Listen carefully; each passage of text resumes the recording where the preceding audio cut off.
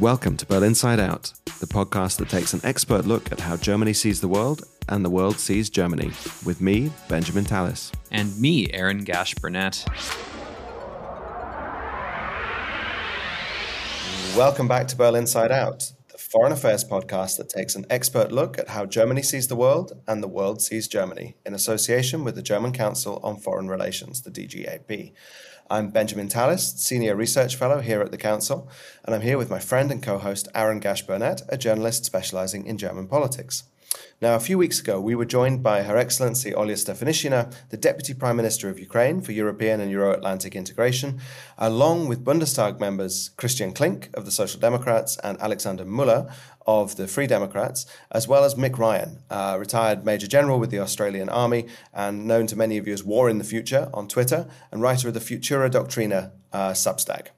Today, we're continuing that discussion in our two-part series on German and Western strategy for Ukraine and on why the current course, particularly in the White House, but also in the Chancellery, is not serving Ukraine, not serving Germany, and not serving the wider Western interest. That's right, Ben. Now, we just saw the European Council vote in favor of opening EU accession negotiations with Ukraine, with German Chancellor Olaf Scholz even reportedly telling Hungarian leader Viktor Orban to leave the room during the vote, so the Council could take a unanimous decision after Orban threatened to veto. Now, Ben, you are actually joining us from Vilnius this week with a few important updates on this particular discussion. So what can you tell us about some of the discussions you've been having? Well, Aaron, that's right. I'm here in Vilnius, the beautiful capital of Lithuania, where the discussion on Ukraine and the discussion on Europe's strategic future is rather different than the ones that we're used to having in Berlin. And I'm here for the German-Lithuanian Forum, which is organized particularly by Žygimantas Paviljonis and the Foreign Affairs Committee of the Lithuanian Parliament, the Seimas. And it's great to see those two discursive worlds meeting in this forum, because here on the eastern flank, where the threat feels much closer to more people, the idea of why Ukraine must win and why we must get Ukraine into NATO and why that's all in our interest is very much clearer than it often is in Berlin. And Žygimantas is actually a previous guest on our show too, right? He's you can hear from him directly on Berlin Side Out when we interviewed him and his Estonian counterpart, Marko Mihkelson, as well as former Deputy Prime Minister of Latvia, Artis Pabriks, for our Baltic episode. So he's not one to mince words, as we know. No, and it's been very much that same tone of talk as we heard in episode 10 of Berlin Side Out with the Baltic parliamentarians. And there's been a lot of very frank talk also about what's going on in the EU. While the general feeling is one of relief that we managed to get over this hurdle to provide what is quite honestly a much needed morale boost for Ukraine of the opening of accession talks, there's also a feeling that this is not the right way to proceed in future. And it's certainly something I would share the opinion of, because what we've essentially done is dodged the political issue that is at the heart of this. We've not solved the Orban problem. We've kicked the can down the road. And for the privilege of doing so, we've paid a 10 billion euro bribe.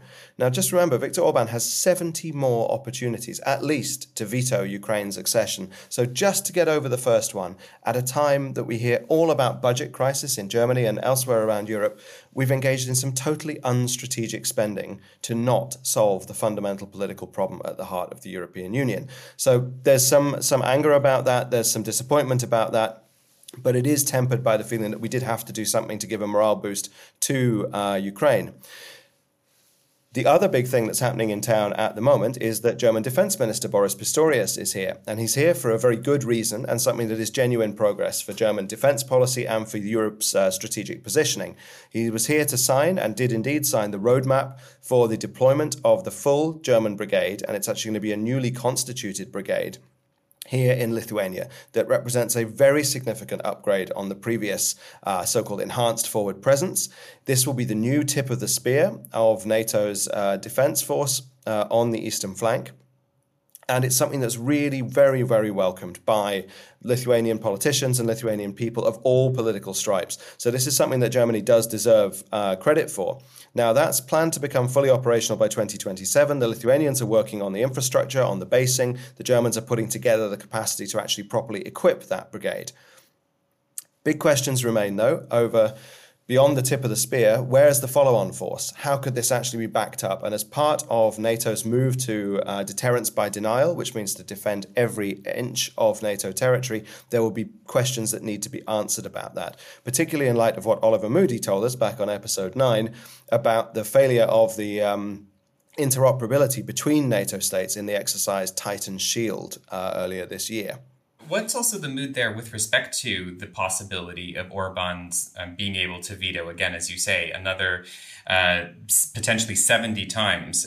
We did hear in the speech that Her Excellency Ola Stefanishyna made at DGAP a few weeks ago, and she didn't name Hungary by name, but she said, we all knew who I'm talking about, people who would seek to veto the future of Europe, as she put it. Well, it's interesting to be here in Lithuania for that discussion because Gabrielius Landsbergis, the Lithuanian foreign minister, he said very clearly, and he said this in public, that Hungary, under Viktor Orban, stands against everything that the European Union and NATO stand for, and that, frankly, they should leave. And I think this is right. I mean, basically, the Hungarian people have chosen Viktor Orban 4 times. There is a consistent groundswell of support, a consistent majority of support for Viktor Orban. And so Hungarians have made this choice. But I think that one of the reasons for that is because they haven't had to they haven't had to bear the consequences of that choice. It seems to them at the moment that they can have their cake, eat it, and not get fat, to use Jan Eichhorn's memorable phrase on our episode 6.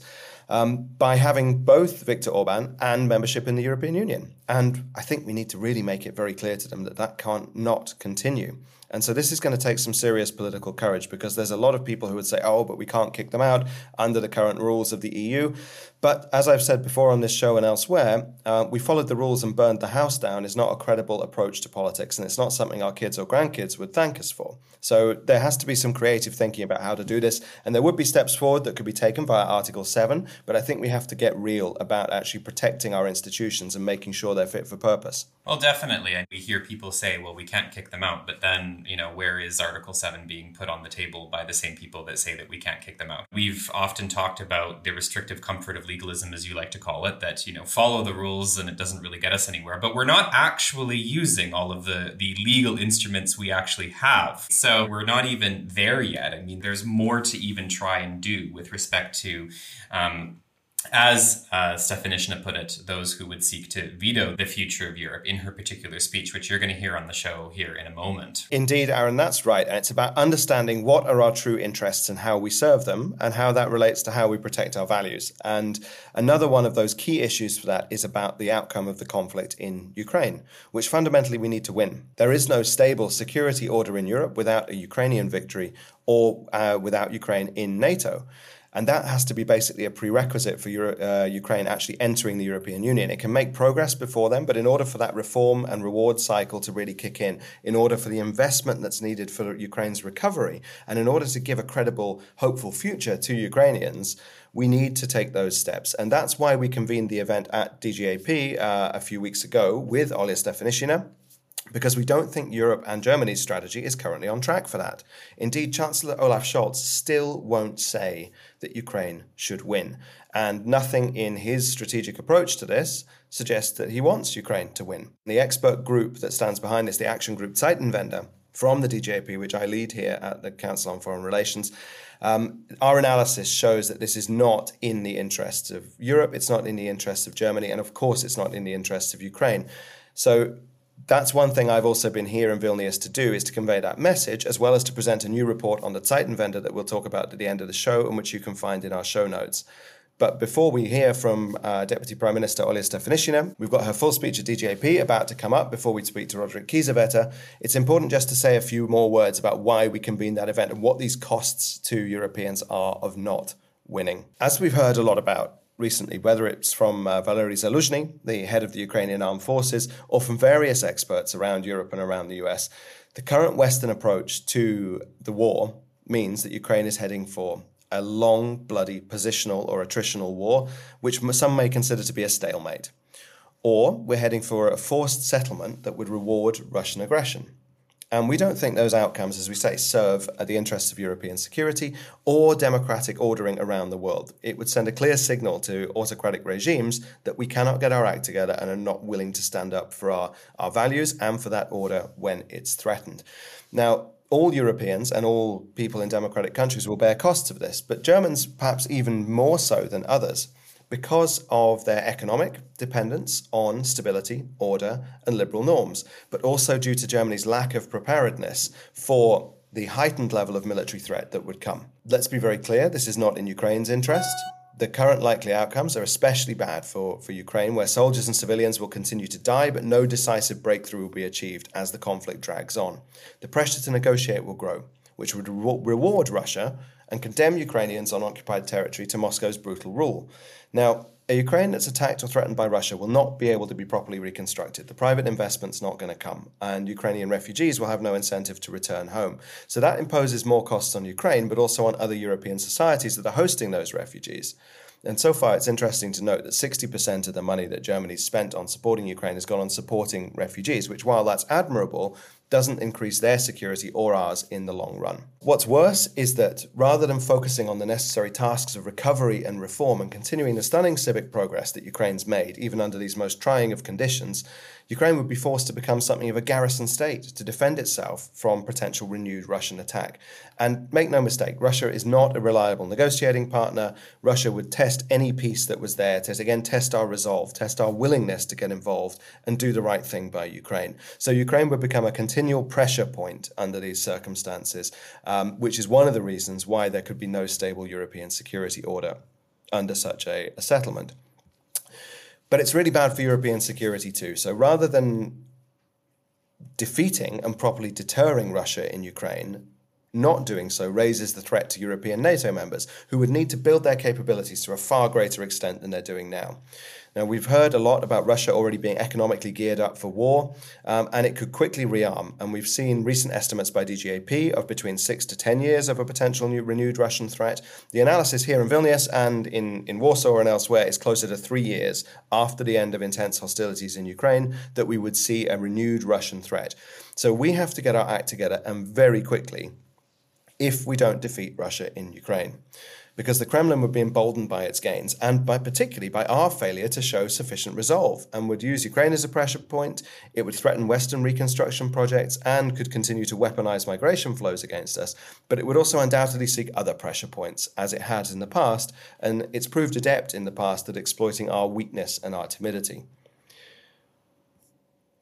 Crucially, this would also see the return of one of the great fears of the Cold War, that the Russians, or then the Soviets, would be able to win without firing a shot, because we would go soft, because we would crumble, and it would actually allow Russia to achieve its aims without us really standing up.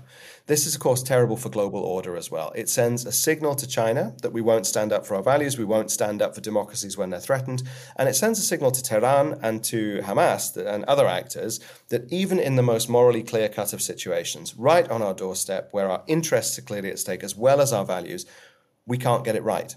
So what hope would there be for us to get it right in much more complex situations around the world? So it would raise the likelihood of further conflict in the Middle East and raise the possibility of war over Taiwan. All that takes US attention and military assets away from Europe, which further raises the cost to European allies of deterring Russia. And that's if Biden and the Democrats win, let alone what a Trump administration would do. Whatever the situation in the US, Europe has to have a more credible security offer. And the particular emphasis on that is that we have to do more for our own security. Now, that's important to get Ukraine into NATO. It's important to prepare for our own security. Another outcome of the current course in Ukraine is that it's particularly bad for Germany, which not only relies on that global order, as I've mentioned, but which remains grossly underprepared to deal with the enhanced threat. The costs of failed deterrence, as Ben Hodges told us on episode 3, are far higher than the costs of deterrence. And Berlin's already found that out, and Aaron, you've pointed this out too. Rapid spending on energy price caps, 200 billion euros found at short notice, not to mention the 100 billion on defense, the Sondervermögen, in order to react to a situation where deterrence failed. And we're now seeing the backtracking on that. We're seeing the difficulties Germany has in getting to 2% of GDP. But forget 2% of GDP. If we don't win this war in Ukraine and properly deter Russia, we're going to need Cold War levels of spending. Think 3 to 3.5%, 125 billion euros a year. And in this manufactured budget crisis that we see around the German debt brake, the Schuldenbremse, that's going to be incredibly hard to do. But those are the capabilities Germany will need, and they will have to be found very, very quickly. Germany will have to host refugees for much longer and wasting money on reconstruction that could all be destroyed in a new Russian attack. All of this, of course, takes money and political bandwidth from the country's green and technological transitions, and it makes its geoeconomic situation more precarious. And let's be very clear, getting the geopolitics right and getting the green transition right are not an either-or. You have to do both. But at the fundament of this, if you want to do both, and if you want to actually create a better future, you need security to do so. And security in Europe means victory for Ukraine. So there's a few recent developments that really come to bear immediately in terms of some of the themes that we were discussing on this particular episode. One thing that we're not seeing that we really need to see, in my view, would be Germany really resolutely also getting behind Ukraine and NATO membership for Ukraine. That really would be a piece of deterrence. That's something that we're going to talk quite a bit about today. It's something that Olaf Scholz hasn't committed to so far, along with dithering on certain weapons deliveries, particularly Taurus missiles. And that is also why we would argue that such an approach is reckless long-term, as we've been talking about here and as you've been telling us, that locks in a conflict that is right on Europe's doorstep. And if we can't solve that, then how else are we going to solve other issues? But also, as we've been discussing, missing the opportunities that integrating Ukraine in the Euro-Atlantic community would have. And I would argue myself that integrating Ukraine half in that community, so into the EU, without integrating it into NATO, the other half, as I would argue, carries, there's no security guarantees. We often talk about that. That actually allows you to have economic development and all of the various benefits that come as a result of Ukraine being into the EU. So we really do need both. We need the full plate that's on offer, not half. You're right, Aaron, and this is something very interesting. There's a lot of talk around as to why Germany blocked Ukraine's NATO membership at the Vilnius summit here in town in the summer, and it's been interesting to hear that part of the reason was still at this stage of things. This is back in July, so more than a year into the war, was still to avoid overly punishing, isolating, or picking on Russia. That's still part of the attitude that is driving German strategy, apparently, which is a remarkable state of affairs and one that is certainly not shared by Baltic allies or by many others, including even by France at this stage. So Germany risks being really left behind on that. Another point that's come up in discussion at the Lithuanian-German Forum this morning was that currently 37% of Germans favour Ukraine's EU membership, 39% are against. And you and I always talk about the opportunities of Ukrainian membership, but that's not something that's part of the debate in Berlin. And this is where a point that you and I have made time and again on this show, the role of leadership, the role of expert and political discourse in influencing public opinion. If all the German public here are about the costs, the obstacles and the difficulties to getting Ukraine into the EU, it's no wonder that not enough of them support this yet. Let's make it very clear. Ukraine's EU membership and NATO membership is the geopolitical opportunity of a generation for Europe and for Europe's security and its better future. But that's not an argument that's yet being made well enough or strongly enough by the very top level in Berlin. So let's see if we can change that over the coming few months. You know, we have a country on our doorstep that has a very experienced and battle-hardened military at this point, that is an agricultural superpower, that has a huge market, that has a very resilient economy and people. All of these things would obviously be huge assets for Europe. We don't talk enough about that in Berlin, not nearly enough. Of course, there's going to be costs, but there's a lot that we get for it. As you know, as with any high-yield investment, you have to put something in up front. So on these particular issues, last time we heard from the Social Democrats and the Liberal Free Democrats on these questions. Today we'll be hearing from the Christian Democrats, who are in opposition, specifically one of the CDU's biggest foreign policy experts, Roderick Kiesewetter, is joining us. But first, Ben, we have a special thank you and shout out for one of our most dedicated listeners and NAFO fellas, right? That's absolutely right, Aaron. We do. Marie Leversaw, This episode of Berlin Side Out is dedicated to you with thanks and in huge gratitude, and in the hope that your beloved grandsons, Elliot and Leo, will take up your warrior spirit going forward. Marie, it's been a pleasure to share part of our journey with you, and we thank you from the bottom of our hearts for your support for Ukraine, first and foremost, but also for Berlin Side Out and for what we're trying to do for neo-idealism and for a better grand strategy for liberal democracies that would actually give Ellie and Leo the chance to live in that world safe for democracy in which people such as them in free societies can thrive. So from here in Vilnius, and I'm sure from Aaron in Berlin, over to Trois-Rivières, Three Rivers in Canada, we say thank you and Merry Christmas to you and yours. Merci, Marie. Thank you so much to you and your family. We hope you and everyone else listening enjoys our discussion today, and also with Roderick later.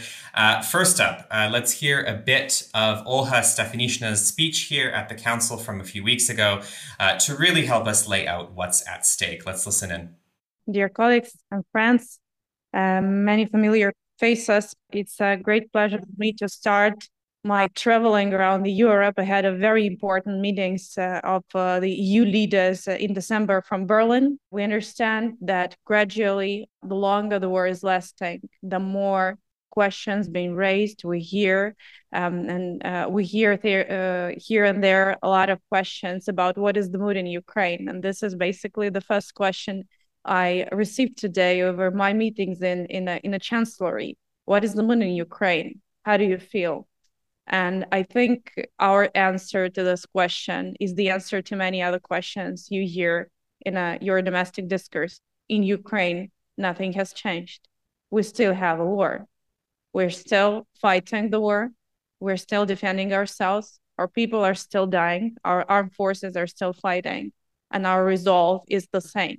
Yes, we're tired. Yes, we're exhausted. We're frightened with the horrors of war. But the choice we made once on 24th of February and 10 years ago when the Revolution of Dignity started has not changed. We are a country which will fight for its democracy, freedom, for its sovereignty, for the ability to live our lives the way we always wanted to live since we gained the independence and since the collapse of the Soviet Union. So in Ukraine, things are not changing. What is changing is that from Kiev, we are watching how things are changing in a global narrative.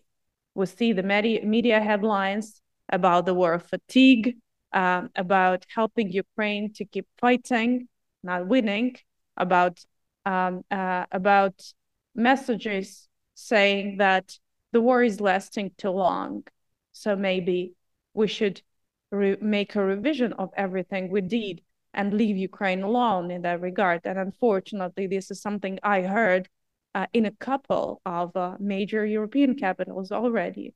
And these questions are even been formally put on the table by some unexpectedly very well knowers of how it's been under Russian occupation, of those countries who have been under Russian occupation decades ago. They're putting this question. So nothing has changed in Ukraine. Things are changing in those countries who are standing with Ukraine since the beginning of the full-scale war.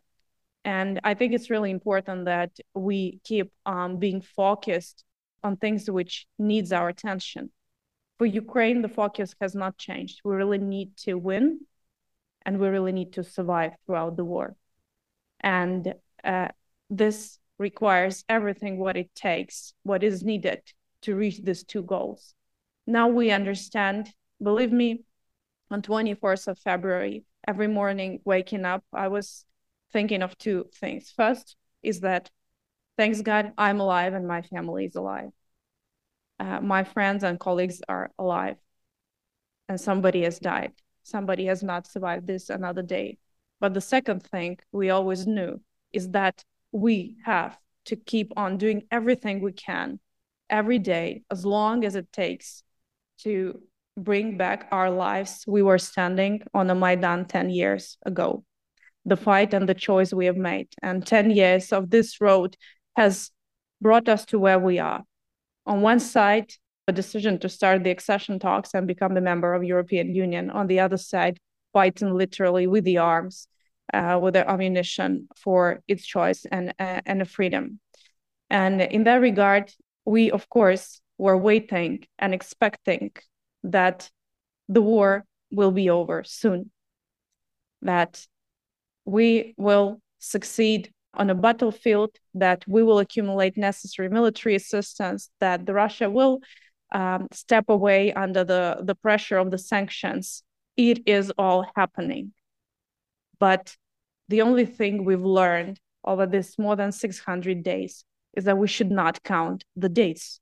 The support and the commitment and the resolve should not depend on a day of war. It should be a decision, and it should not be calculated by the days. And if we will be looking from this perspective, we will see a huge, huge evolution. Just less than 1 year ago, President announced the 10-piece formula on the G20 summit. It was just a proposal on the table out of 10 points. And everybody thought that the other day there will be a summit of leaders and the leaders might agree on this 10-piece formula, but things went different way. We see now all 27 EU leaders unanimously supported peace formula. All 31 NATO allies supported peace formula. We have 3 rounds of consultations at the level of the security advisors with more than 50 countries on the table, including China, Asia, and Africa. We have an agreement that all those working on this document stand firmly on the principles of the UN Charter related to respect of the territorial integrity and sovereignty. We are ahead of decision on managing the confiscated assets of the Russian Federation. We have a very strong state from transatlantic to Europe and Asia on inability to apply any nuclear blackmail. And these are just the 3 points of the peace formula. We have a discussion on the exchange of the prisoners of war, and it is happening. While still more than 4,000 Ukrainians, both civil and military, are the prisoners of war in the Russian Federation. So we should not wait for the date. We should see things evolving. It might take longer, but the progress is there. And whenever we hear the discussion on the future negotiations, nothing has changed. It's really clear that the negotiations are the normal effect and the outcome of every war, but the principles matter. And the principles are set out in these 10 points. And the principles and the peace formula and the restoration of the security in Europe will be the next step expected from European Union. And that's why we are so committed to the decisions we expect on 15th of December, because what comes after the end of the war? What comes after the victory? We need to preserve the victory. We need to preserve the peace, and we need to start the new wave of the evolution of the Europe, of the broader Europe, with everybody on board, and the security is guaranteed by the Union, by the new Union, reformed with a broader group of players and all European approach indeed. So this is a very clear vision on our side.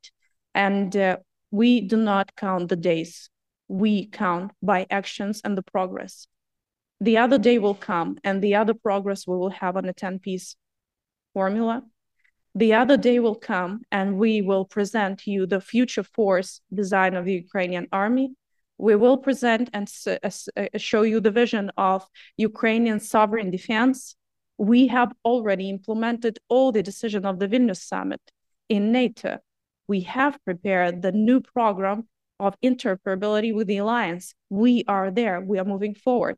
We have managed to reform our country throughout the war with all the setup of institutions related to the rule of law, accountability in place, reforms done. Country is running. We still need a lot, but we stick to a big picture every day. We do not count by days. And in that regard, it's very important for us to have this feeling and clarity in every capital.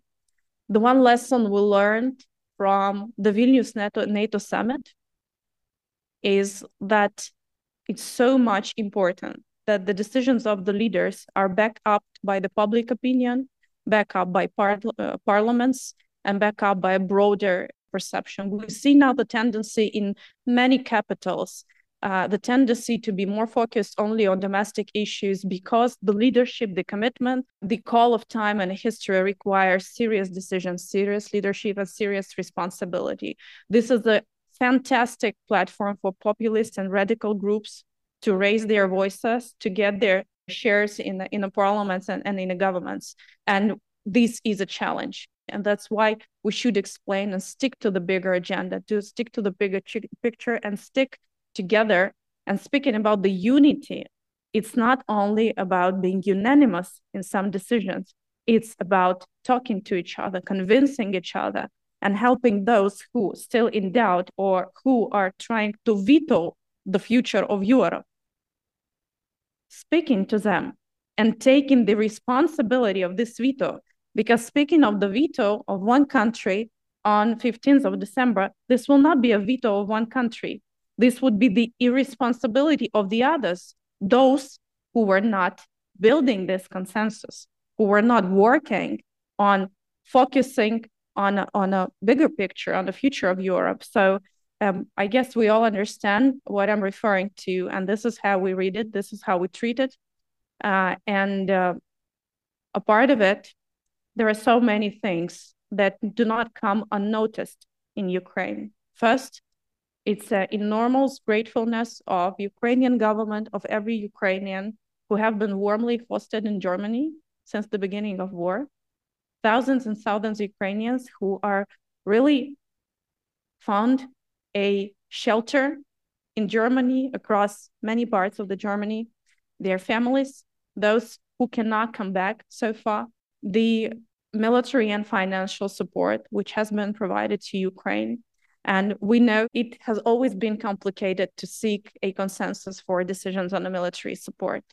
Nobody would have imagined that the German tanks will be on Ukrainian soil, defending the freedom and democracy. This, from the perspective of the rational thinking and a discussion, this is totally not rational, but this is what is needed. This is what it takes. And if it takes more tanks, if it takes more decisions on terrorists, if it takes more decisions on air defense, as long as it takes, these decisions should be taken. I understand that this is part of the complicated discourse, but again, nothing has changed in Ukraine in terms of our resolve and commitment. We understand that the failure of Ukraine is a domino. You've already seen in the media, and we have received this information even earlier, that Russia is playing on its ordinary playbook, but the scale is only growing. With a full scale, with the annexation of Crimea and the occupation of Donbass, 10 years after we saw a full-scale invasion. Now what we see that there's an accumulation of more military capacity to another military attempt to gain the power, to put its stand on our world, on our light, and it's not limited by the borders of Ukraine. And this is a challenge. And the only message I am really keen to bring to you is that you should never doubt in Ukraine. We have never been letting you down. We have stood on the streets wrapped in the European flags, dying for it. 10 years after, we are there. Russia has been cutting the gas, lowering the pressure in the pipeline. Our soldiers, what they do, they protect the pipeline and the transit to Europe with their lives. You have not faced the effect of this blackmail to Ukraine. We have been deterring. We have been faithfully implementing the association agreement, and we become a faithful part of the free trade area. We become part of the European internal market in many, many endeavors. And we have shown our strong commitment to deliver on political criteria for us to be able to make a decision to open the accession talks. It is vital, because the new financial assistance is needed to survive and support the Ukrainian budget, to proceed with the enlargement reforms. And for that, you need clarity. And this clarity is brought by the decision to start the accession talk. We need to preserve the positive momentum of the enlargement, which has been revived by Ukraine applying for a membership on the fourth day of war. And we have been the driving force of the positive energy of enlargement. And now within more than a decade, the Western Balkans really hear the message from European Union that actually you are going to be a member of European Union, and this is for sure. And whatever is needed to make it happen is done and will be done. And we really need to preserve this momentum. So I want to thank you all for being here today, for being vocal and public, for helping Ukrainians and helping us to be heard around the globe. We really need to stay focused, and I hope you will help us to make all of it happen. Thank you. And to talk further about how Western and particularly German strategy needs to change in order to be fully committed to supporting Ukraine on a path to victory and also to inclusion in the wider Euro-Atlantic family, which came out very, very strongly in that speech that you just heard. We're joined this week by Roderick Kiesewetter. He is currently a member of the Bundestag's Foreign Affairs Committee and Deputy Chair of the Intelligence Oversight Committee. He was also previously the spokesperson for the Christian Democrats, who he sits with in Parliament on the Defense Committee in the Bundestag. But of course, you've had a storied career before you actually joined Parliament in 2009. That's right, reaching the rank of colonel in the famed 7th Panzer Division of the German Bundeswehr. So, Roderick, it's a real pleasure to have you on the show today. We know each other through the action group Zeitenwende here at DGRP, and you've been a consistently strong advocate of Ukrainian victory. Why is it so important for Germans that Ukraine wins? Yeah, thank you very much indeed also for inviting me. Well, it has several reasons why it is important from a German perspective. First of all, Germany's founding act after the Second World War was based on a horrible bloodshed of the blood of Ukrainians and Belarusians and Jews on the soil of Ukraine and on the soil of Belarus. And it's our responsibility that this is not repeated again. Second, we have a strong interest that the United States see a fair burden sharing. It's a war on the European soil. However, the Americans support by at least 60 to 65% of the military support. Third, we see that our own capabilities are shrinking, that we are not able to implement armed forces who are able for warfighting. That's also what Defense Minister Pistorius said. And fourth, we all see that the Ukrainian people need a perspective, that they want to be part of the European family, members of NATO, and the way how we support it will exclude them in the long run. And for Germany, it's of utmost importance that the roots of conflicts are derooted and that countries like Ukraine can keep their sovereignty in the borders of 1991, and that the great, or at least the large threat from Russia is changed into the acceptance of the right of existence of all its neighbor states. So if this all is failing, Germany will receive a number of refugees from Ukraine, but the rule-based order which we defend and which is our founding act is hollowed out, and Ukraine deteriorates to a role model for Iran versus Iraq, for China versus Taiwan, and Serbia against Kosovo and Bosnia. So it's much more than a war of Ukraine. It's a war against a threat country, a terrorist state, which is hollowing out the rule-based international order and is trying to build a multipolar world against the rule-based order. Yes, absolutely. So as well as past historical responsibility, this is about the present and securing Germany in the present, but also securing Germany's perspective of a future, Europe's stable future, as well as Ukraine's future. And that, as you've argued in the past, means also bringing Ukraine into NATO as well as into the European Union. That doesn't seem to be an argument that across the political spectrum here in Berlin is accepted yet. What are the obstacles to that, and why should we overcome them? It is also an historic question, because Germany in its past, before the founding of 1949, didn't accept the right of existence of the countries between Germany and Russia. And there is a fear in the countries in between that in Germany might raise a kind of new colonialism, so that our neighbors between Moscow and Berlin are not seen as fully sovereign countries. And if we give up the support of Ukraine, and if the German population doesn't understand, then Moldova will come under threat, the Baltic states, and then the war is at the borders, not only of the Baltic states, but at the borders of Poland and Romania. So this is also of utmost importance that the German population learns again from history, but looks into the future, that we have a peaceful Europe, a European Union which is not impressed by flight migration, by threat and terrorism, but by a perspective that the European Union is a strong transatlantic pillar and is as well a role model for the young African states, as well as for countries who are looking how the rule-based order can be defended independent from its position in Western Europe. It's the position of the free world, which you find in the Indo-Pacific, in Africa, and also in some countries in the Near Middle East. Right. This is about, fundamentally, it's a key pillar in the fight for a world that's safe for democracy, in which free societies can thrive, be that in the Indo-Pacific or be it right next to us here at home.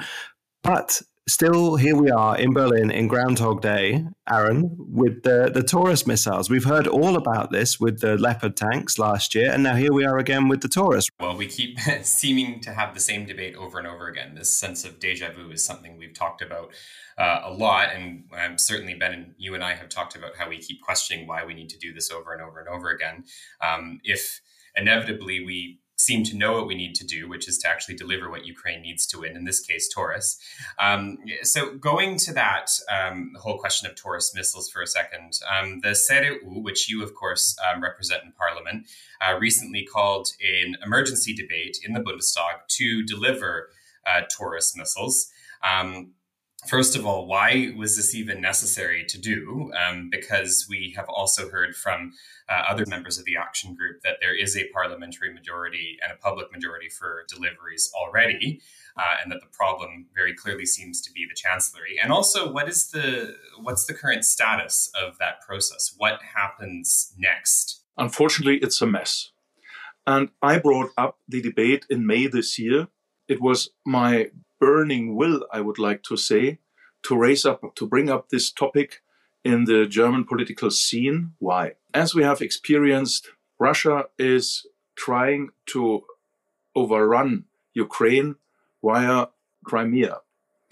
More than 80% of the Russian supply goes via Crimea, and also a huge number of vessels of the Black Sea Fleet, as well as of missile launchers on Crimea, are shooting all over Ukraine. So with Taurus, having a distance of about 500 kilometers, you are able to destroy the lines of communication, the supply chains of Russia. Russia is just building out of reach of ATACMS and out of reach of Scalp and Storm Shadow, the smaller sisters of Taurus, new railway tracks. And now we could destroy it. And there have been also signals from our defense minister, as well as from our foreign minister and the finance minister when they visited Kiev, that they signaled it's only a question of time. So our friends in Ukraine, Ukraine hoped for Taurus for the release, and United Kingdom and France dovetailed their support with Scalp and Storm Shadow from May to November. They are running out. And a precondition of Germany to deliver Taurus was also that the Americans provide Ukraine with ATACMS. This has also happened so far. So it is the personal conviction of the Chancellor that he doesn't want to deliver it because Crimea has a symbolic meaning for Putin. And he is a man living in self-deterrence, overruling the very practical ideas from the defense ministry and the foreign ministry, and also not giving our armaments industry the necessary leeway to improve all of the 600 available Taurus. We have now available about 300, but Germany has used in the last 15 years about only 150, so 150 would be free. And all who are listening, I believe it's a question of credibility, because with Taurus, it is possible to cut off the Russian lines of communication to Crimea for a certain time. And in this time, the Russian troops have no supply of fuel and ammunition and other belongings or desirable goods. And so they have to give up. And this is key. The German debate of Taurus shows that there is a difference in the war aim, in the aim of this war. The defense minister and the foreign minister say Ukraine must win in its borders of 91. And the chancellor said, well, he's supporting Ukraine in the defense of its national territory and integrity. And Russia must not win, and Ukraine must not lose. And I asked him, why don't you say Ukraine must regain its borders, and you are supporting Ukraine in regaining its borders? He said, well, you have listened very carefully. I have nothing to add. So it is the symbol that Scholz doesn't want Ukraine to win. And now he's also losing his minimum aims, minimum goals that Ukraine must not lose. And this is a lack of reputation. It's a complete failure of his policy. It's more or less self-deterrence by Russia, and we see him embraced by Putin. So what exactly explains Scholz's thinking here? We've heard from you is that Taurus is very powerful and is able to do things that even Storm Shadow, for example, is not able to do, and that indeed it is perhaps because Taurus would be so successful at targeting communication lines, for example, the Kerch Bridge. Is it simply that Scholz is scared that Taurus would then make the Ukrainians too successful at taking back Crimea, or actually, being able to get a proper upper hand? And if that is the case, why? Because that doesn't seem to really be in the interest of Germany or the West, especially if we really do want Ukraine to be a member of the European Union, which Scholz has even said he wants. So what explains this kind of inexplicable thinking here? It doesn't really make sense strategically.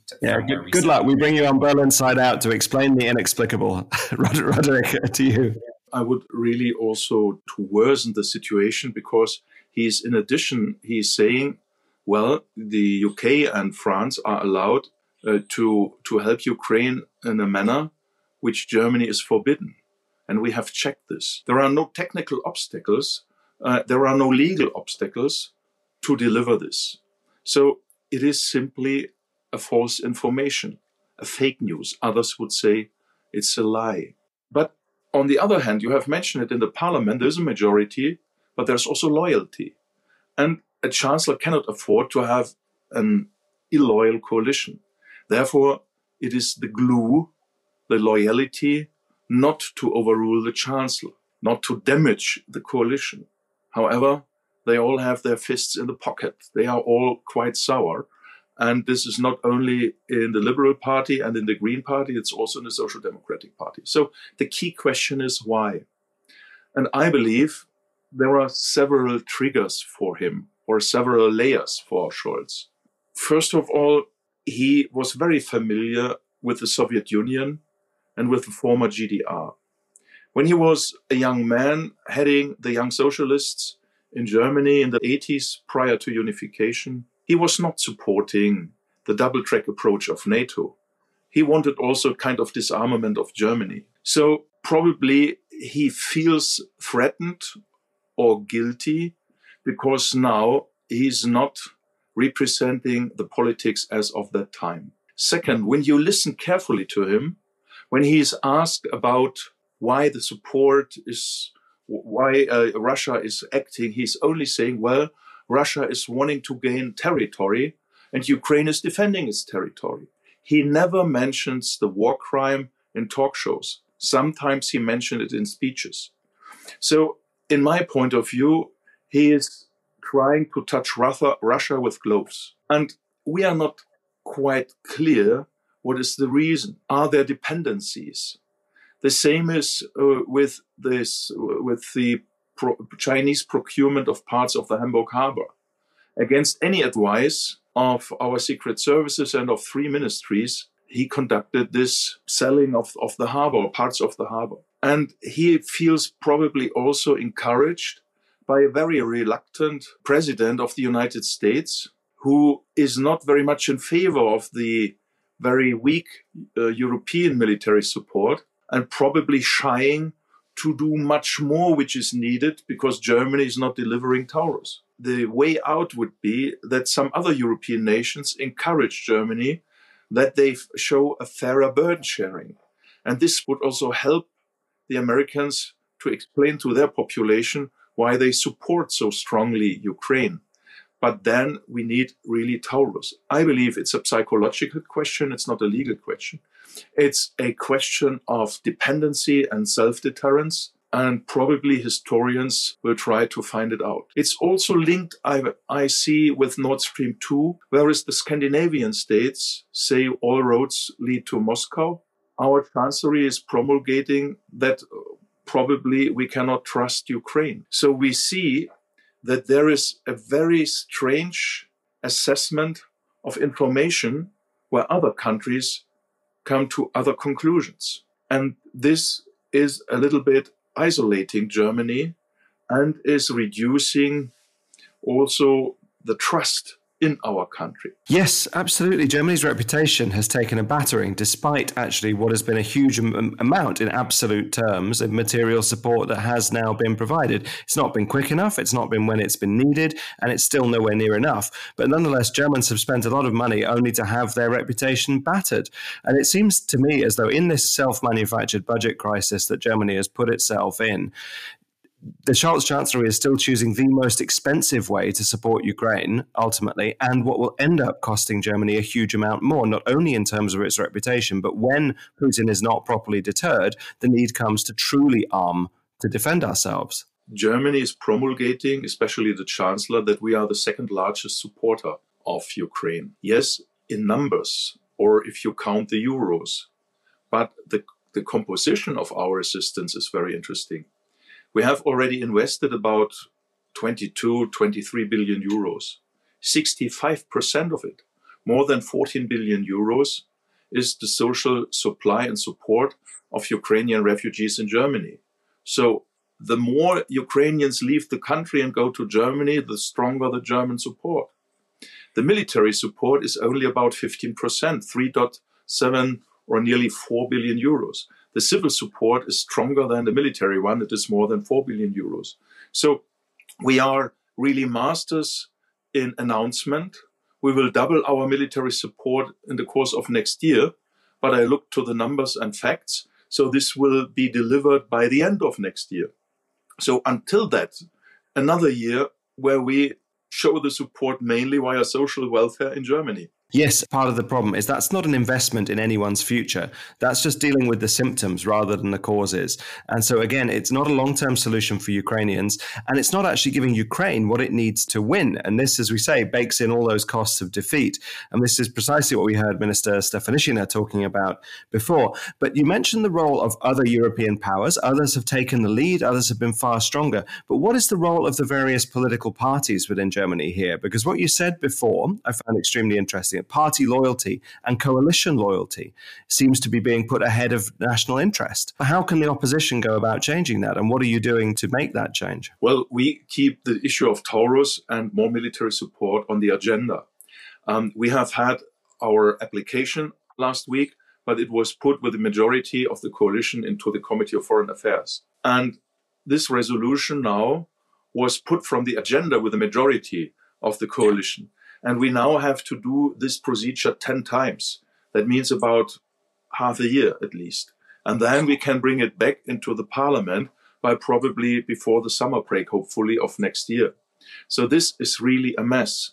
And as you mentioned, strategic interests and national interests of Germany. We are learning since about 8 years, since we firstly formulated national interests in the White Book for Defense. Our country was not used to, formulate, delineate, and then apply for national interests.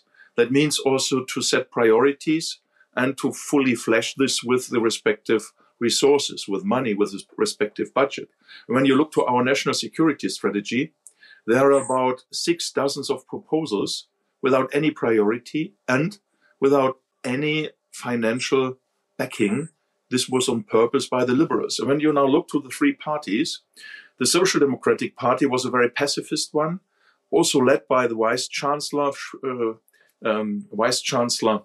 Scholz, when he pleaded only to invest 1.5% for military budget from 2025. So this was changed in his famous speech of Zeitenwende. But it did not change the question of military support. Look, the Germans have delivered on a distance from Hamburg to south of Milano about 4 MLRS missile launchers, 14 howitzers, 18 Leopard 2 tanks, and 100 older Leopard 1 tanks, and about 50 Martin IFVs. So this is not much. And there was no tasking of the armaments industry. And if we were in government, 3 steps. First of all, to form a coalition of European neighbor states, especially with France, Poland, and United Kingdom, and others who would like to go to Biden and say, we have understood, we would like to increase burden sharing on your level. So a common effort to show the Americans, the Europeans have understood, and now the Americans have more leeway for social welfare for their people and to invest stronger in the Indo-Pacific. Second, we would do is to give the armaments industry leeway, also with guarantees. And third, we would deliver Taurus as a symbol, combined with 2 clear messages. First of all, Ukraine in the borders of 1991, and Russia must learn to lose. This means, this is the meaning of they have to accept the right of existence of all their neighbor states unconditionally. And the second message would be the future of Ukraine is in EU and NATO, and this is not to be negotiated. Russia has no weight in that. It is the perspective, and we need the invitation and the agreements as soon as security conditions allow. And this would be the 3 steps we, as the opposition or largest opposition party, would do if we came back to office. There's an interesting proposal that we talked about together with Aaron, taken from the Danish model, actually, where the opposition parties and the main governing parties agree in advance for a 10-year period the defense budget. So there's consistency for manufacturers, and you send the proper market signals over a longer period exactly to empower the kind of companies that Germany has, which could really make a difference. Is that something you think would work in Germany? We do ask this question because our previous guests, Alexander Müller and Christian Klink, on our previous episode talked about how Germany's industrial base requires this kind of long certainty. It requires budgetary commitments that go longer than a single parliament. Do you buy that, particularly with the fact that the CDU, your party, is currently leading the polls and very likely to lead the next German government? The arguments of my colleagues are building on the current legal framework. And it's true, on the basis of this framework, it is impossible to have a budget which is more than 1 year. And our current constitutional court is really defending this old-fashioned stance. So we need a majority. The basic law has to be changed with a 2/3 majority. I don't see that. But we could work on this because we could benefit a lot. A way out would be to strengthen the so-called particular budget we have spent for the armed forces, the so-called Sondervermögen, and to increase it by 300 billion euros by the end of this decade. This would be possible. We had the leeway. Nevertheless, we should then accept the debts. But it would be better to learn from best practice from our neighbors from Denmark, or especially from France. They have a 7-year budget. And what we need then is a kind of planning law, where in a law, the military budget planning and the procurement and armaments planning is then fully fleshed inside the law and backed by specific monetary support. Yes, we have to overcome this because otherwise Zeitenwende would already be history or lip service. Yeah, absolutely. Now that, however, would require a degree of vision, a degree of strategy. Yes, it would. And I do sometimes ask the question of whether we're having the right kind of strategic discussion in Germany. We do obviously see the fact that the chancellery is wedded to a certain strategy, if we can call it that. They have reasons for that strategic calculation that obviously you've laid out that you don't agree with, for reasons that I think that we understand. But are we having the right strategic discussion with everyday German people? Do regular Germans understand that to really be a proper member of the EU and to enjoy all of the economic benefits and opportunities that comes with that for Ukraine and also for us, you really need NATO membership as well. You need that security guarantee to be able to take advantage of all that. But is that a discussion that we are having the right way, that for Ukraine and a prosperous EU, you also need to have a secure Ukraine in NATO at the same time? Brilliant question. 3 layers. First of all, the German population needs orientation. Still 60% are of the opinion that we support Ukraine enough or not even enough. But a year ago, it was 75%. And there is a lack of orientation. And I speak from the experience of more than 140 visits over all Germany in 116 electoral districts, plus more than 80 VTCs with 80 other electoral districts. So I have now seen more than 190, nearly 200 electoral districts, and also in Eastern Germany. And I see people are hungry for explanation. They do not like all the explanations, but they see this as an helpful assistance for their own building of their opinion. Second layer, the Chancellor is saying Russia must see that they are on the wrong way. This is the wrong rationality. Scholz is a very smart person, and he knows that Putin is completely calculating and very rational in his thinking. So he never will see that he is on the wrong way, because he sees he's on a double win track. Ukraine is failing, and many refugees are going to Central Europe and are destroying the cohesion of the societies. So he must not see that he's wrong, he's seeing he's right. And third layer, and this is the strategic debate which is missing in Germany, still we have a very small coalition of countries with excellent burden sharing. I call them CRINC. China, Russia, Iran, and North Korea. And they are profiting from their cooperation. China is selling chips and is receiving cheap energy, cheap resources from Russia. Iran is testing missiles against Israel and is receiving technology and diplomatic support from Russia. Iran is fostering the stance of Hamas and Hezbollah and is receiving leeway from China and from Russia. And North Korea is delivering 1 million shells out of their 7 million and is receiving modern technology from Russia regarding their satellite systems and so on. So we must be aware that they are in a win-win situation by their mutual transport. And this CRINC is hollowing out the rule-based order. And therefore, we need this strategic debate if they are succeeding. BRICS already. Now, the BRICS countries are 37% of the world's GDP and 42% of the world's population, only 11 countries. And so we have now a counterpole against the rule-based order, and they are trying to hollow it out.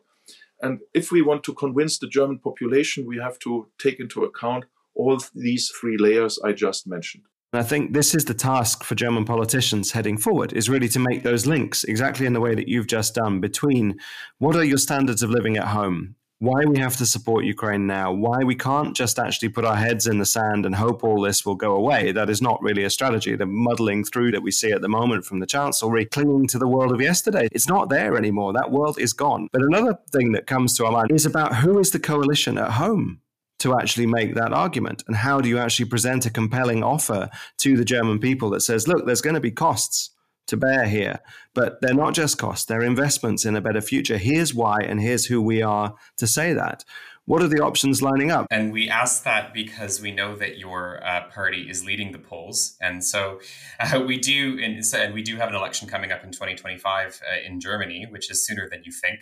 So what do you think the outlook is in terms of being able to build a coalition? We have 4 parties in Germany who are all able to rule the country or are part of ruling the country. These are the Liberals, the Greens, the Social Democrats, and the Christian Social Union. However, this year, a book came out from Bingener and Wehner, from the Frankfurter Allgemeine, and this book is called The Moscow Connection. So the Social Democratic Party and also some parts in my party have to overcome these close links to Moscow. This romanticism, but also the dependency from former mistakes. If this was the case, then the Social Democratic Party could become a partner of the CDU. But we are two elephants, and two elephants are too heavy for this country. And therefore, I am pleading for a coalition with those parties who have a clearer position on the support of Ukraine. And this is the Liberals and the Greens. However, all these parties have to arrange some reforms within themselves. We cannot afford a climate ideology without economic backing. We cannot give up all our nuclear power devices without having an alternative at hand. So the Greens were very romantic, and the Liberals are too much oriented to entrepreneurs and not for the social belongings and needs of our population. So each of these parties have to make compromises, also we. And therefore, it's of utmost importance that we, as the strongest party of opposition, prepare the elections in 2025. And in the meantime, we refurbish our program and are the voice for the support of Ukraine, and are encouraging the Liberals and the Greens and the more sophisticated Social Democrats, who are also aligned. You mentioned some names, Michael Roth or Andreas Schwarz. These are really very reasonable people who are able not only to understand, but also to refurbish the very Moscow-oriented Social Democratic Party. So Zeitenwende is a task for all these state-supporting parties. And I'm working for that. And in the meantime, we have to stand with Ukraine. We have to convince the public and also to show our neighbors that there is a Germany which is able to be linked in the support and doesn't want Tallinn Initiative and the fighter jet coalition as a German free coalition. So we want to be in Tallinn and we want to be in the fighter jet coalition because we are one strong Europe, and we must give this message to Putin, to Ukraine, and to America, transatlantic fair burden sharing, and in the future with Ukraine being part of Ukraine and NATO. And there's one further aspect. If Turkey might fail or fade away in the future, Ukraine has to take over the task of the defense of the south and east flank of NATO. What are then the compromises the CDU needs to make? You mentioned all parties should make compromises. So what does the CDU need to do? And second, is one of those to do with your leadership? I'm really convinced that Friedrich Merz, who is not responsible for the last 16 years of hollowing out the armed forces, is the right person if he is able to bring in also the Greens and the Liberals, at least those of them who are interested in transatlantic partnership, fair burden sharing, and a modernized Germany. The compromise on our side is not related to European Union, not related to NATO. It is that we focus our financial structure to the modernization of our infrastructure, the digital infrastructure, the infrastructure of our railway system, also for the military means, but also for public transport and logistics. So that the way of not making depth for social welfare or for unnecessary programs must be pursued. But the black zero, we call it, die schwarze Null, is not a purpose in itself. It's a purpose to make Germany strong again, modern, innovative. And the last remark regarding what we must do is that Germany is developing to one of the most appreciated countries for smart brains to migrate to. We must become attractive for the most brilliant brains in the world so that they do not bypass, and that migration in our population is not seen as receiving all the lost of the world, but receiving also those who want to build up a new, modern, democratic Germany. So we need brilliant minds, and we have to work on this. Right, and that all goes hand in hand with making Germany an attractive partner for allies, an attractive place to live, a place that has a future. And so uncancelling that future via compromises on the debt brake, the Schwarze Null, the black zero policy, and indeed on those attitudes to migration, social attitudes are key to that. Roderick Kiesewetter, thank you very much for laying that out. That's a very broad strategic approach to what is a broad strategic issue and the kind of vision that Germany needs.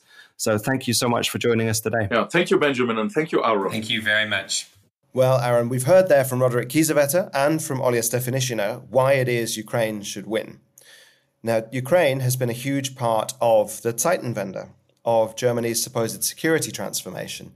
And you know, and our listeners know by now, I think, that I head the action group Zeitenwende at DGAP, which draws together politicians, officials from various ministries, and experts from Germany, but also from across Europe and around the world, as well as former politicians from around the world, to explore Germany's geostrategic choices. Now, just last Friday, we published a report that reflects on the last year's work of the action group, to assess the state of the Zeitenwende. And we conclude that the Zeitenwende, the security transformation that was promised by Olaf Scholz, remains seriously incomplete. But moreover, on its current track, it's also dangerously inadequate. So we recommend that despite the manufactured budgetary crisis that we see in Germany at the moment as a result of the Schuldenbremse or debt brake, which is also being prolonged, it must be said, by the opposition, the Scholz government needs to finish the task it started. And this requires courage to be honest with the German people about the state of the world and about the state of Germany. We saw that the original Zeitenwende process was actually triggered by a faulty threat assessment, the idea that Kiev would fall in 3 days and that there would be a threat very close to Germany's doorstep. When the Ukrainians fought back and bravely defended themselves, this dissipated the threat and also took the air out of the Zeitenwende transition process. Now we see a faulty threat assessment in another way. It's bordering on complacency and self-satisfaction in Berlin, which helps nobody. And as we've said, we don't think that prices in the risk of Ukraine not winning, for all the reasons we mentioned at the top of the show, and also for all the reasons discussed by Olja Stefanishyna and Roderick Kiesewetter. So Germany needs to finish the job. It needs to finish what it started and follow through on its promise. And that would actually do a lot to satisfy internal discontent, but also the frustration that's been seen among allies with this stuttering, slow, and frankly stumbling transition, what some have called a Zeitlupenwende, or a slow motion change. But to prepare for the future, Germany's leaders need to think bigger still. They need to define a vision for their country and for the world that Germany wants to help to shape. That might seem politically costly to do, but what we've heard from talking to a lot of German politicians is that Germans are crying out for that kind of leadership. They're crying out for the guidance that actually links issues together and offers a way to do something about it. And so, as I say, while that might seem politically costly, the cost of not doing it are far higher. It's far more expensive not to actually get this right now. But moreover, the rewards for the politicians who do this could be huge. It's the historical leaders that we remember, they're the ones who understood the fears of their people in their time and offered a way to do something about them. And we think that opportunity is open for German politicians now who can patiently explain and link issues together, explain to people why there are costs involved with solving those issues, but why they have to be paid, why they're the savings that Germany can't afford to make, and how then we can go about making them into investments in our better future. And we have seen, certainly, I think that Zeitenwende takes many forms. It is not as originally conceived, perhaps, or even as Olaf Scholz would have originally thought of it in that speech that he made shortly after Russia decided to try and invade Kiev and to topple the government there, a purely defense investment or a military investment. It's also an investment in changing our mindset as well. And we've already seen that that has at least been somewhat successful around really changing how the German public views things like weapons deliveries to Ukraine, views even Ukraine itself and its place within Europe. We have certainly seen this too.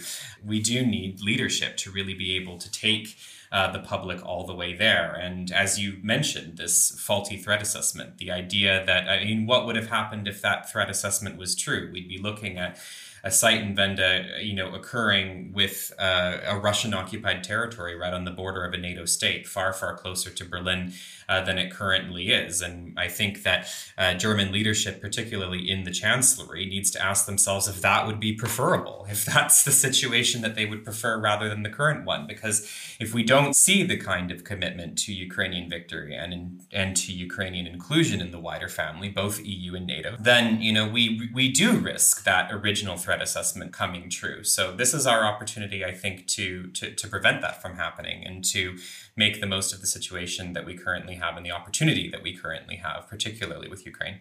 That's right. But the other opportunity that pertains to this situation comes from the side of the Zeitenwende that succeeded. And that side is the opening up of new horizons within German public debate and the opening of new conversations about what is possible and what is necessary.